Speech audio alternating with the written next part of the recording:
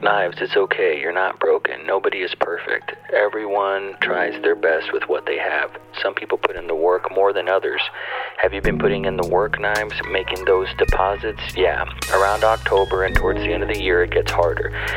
But you used to ride your bike to work, man. 18 miles or 30 miles or whatever it was in 2015 and 16 to Teletech. You've pushed yourself. You're crazy. Crazier than most. And you deeply care. Clara is with you for a reason. Dakota invested so much in you for a reason. It's because of your EQ. And look at Dr. Keith. He invests so much in you. If he didn't believe in you, you know he wouldn't waste his time. Hell, HOH believes in you. Don't let them down. Just put in the hours and time, Knives. It's like what you tell Aiden when you play basketball with him. The whole Kobe Bryant 10,000 free throws. Mona Dexter personally sniped you and drafted you, Knives. How was that fact nothing more than just an answered prayer? Don't fall into this bullshit BoJack Horseman trap where you think you're poison or you're broken, because you're not. You just got overwhelmed.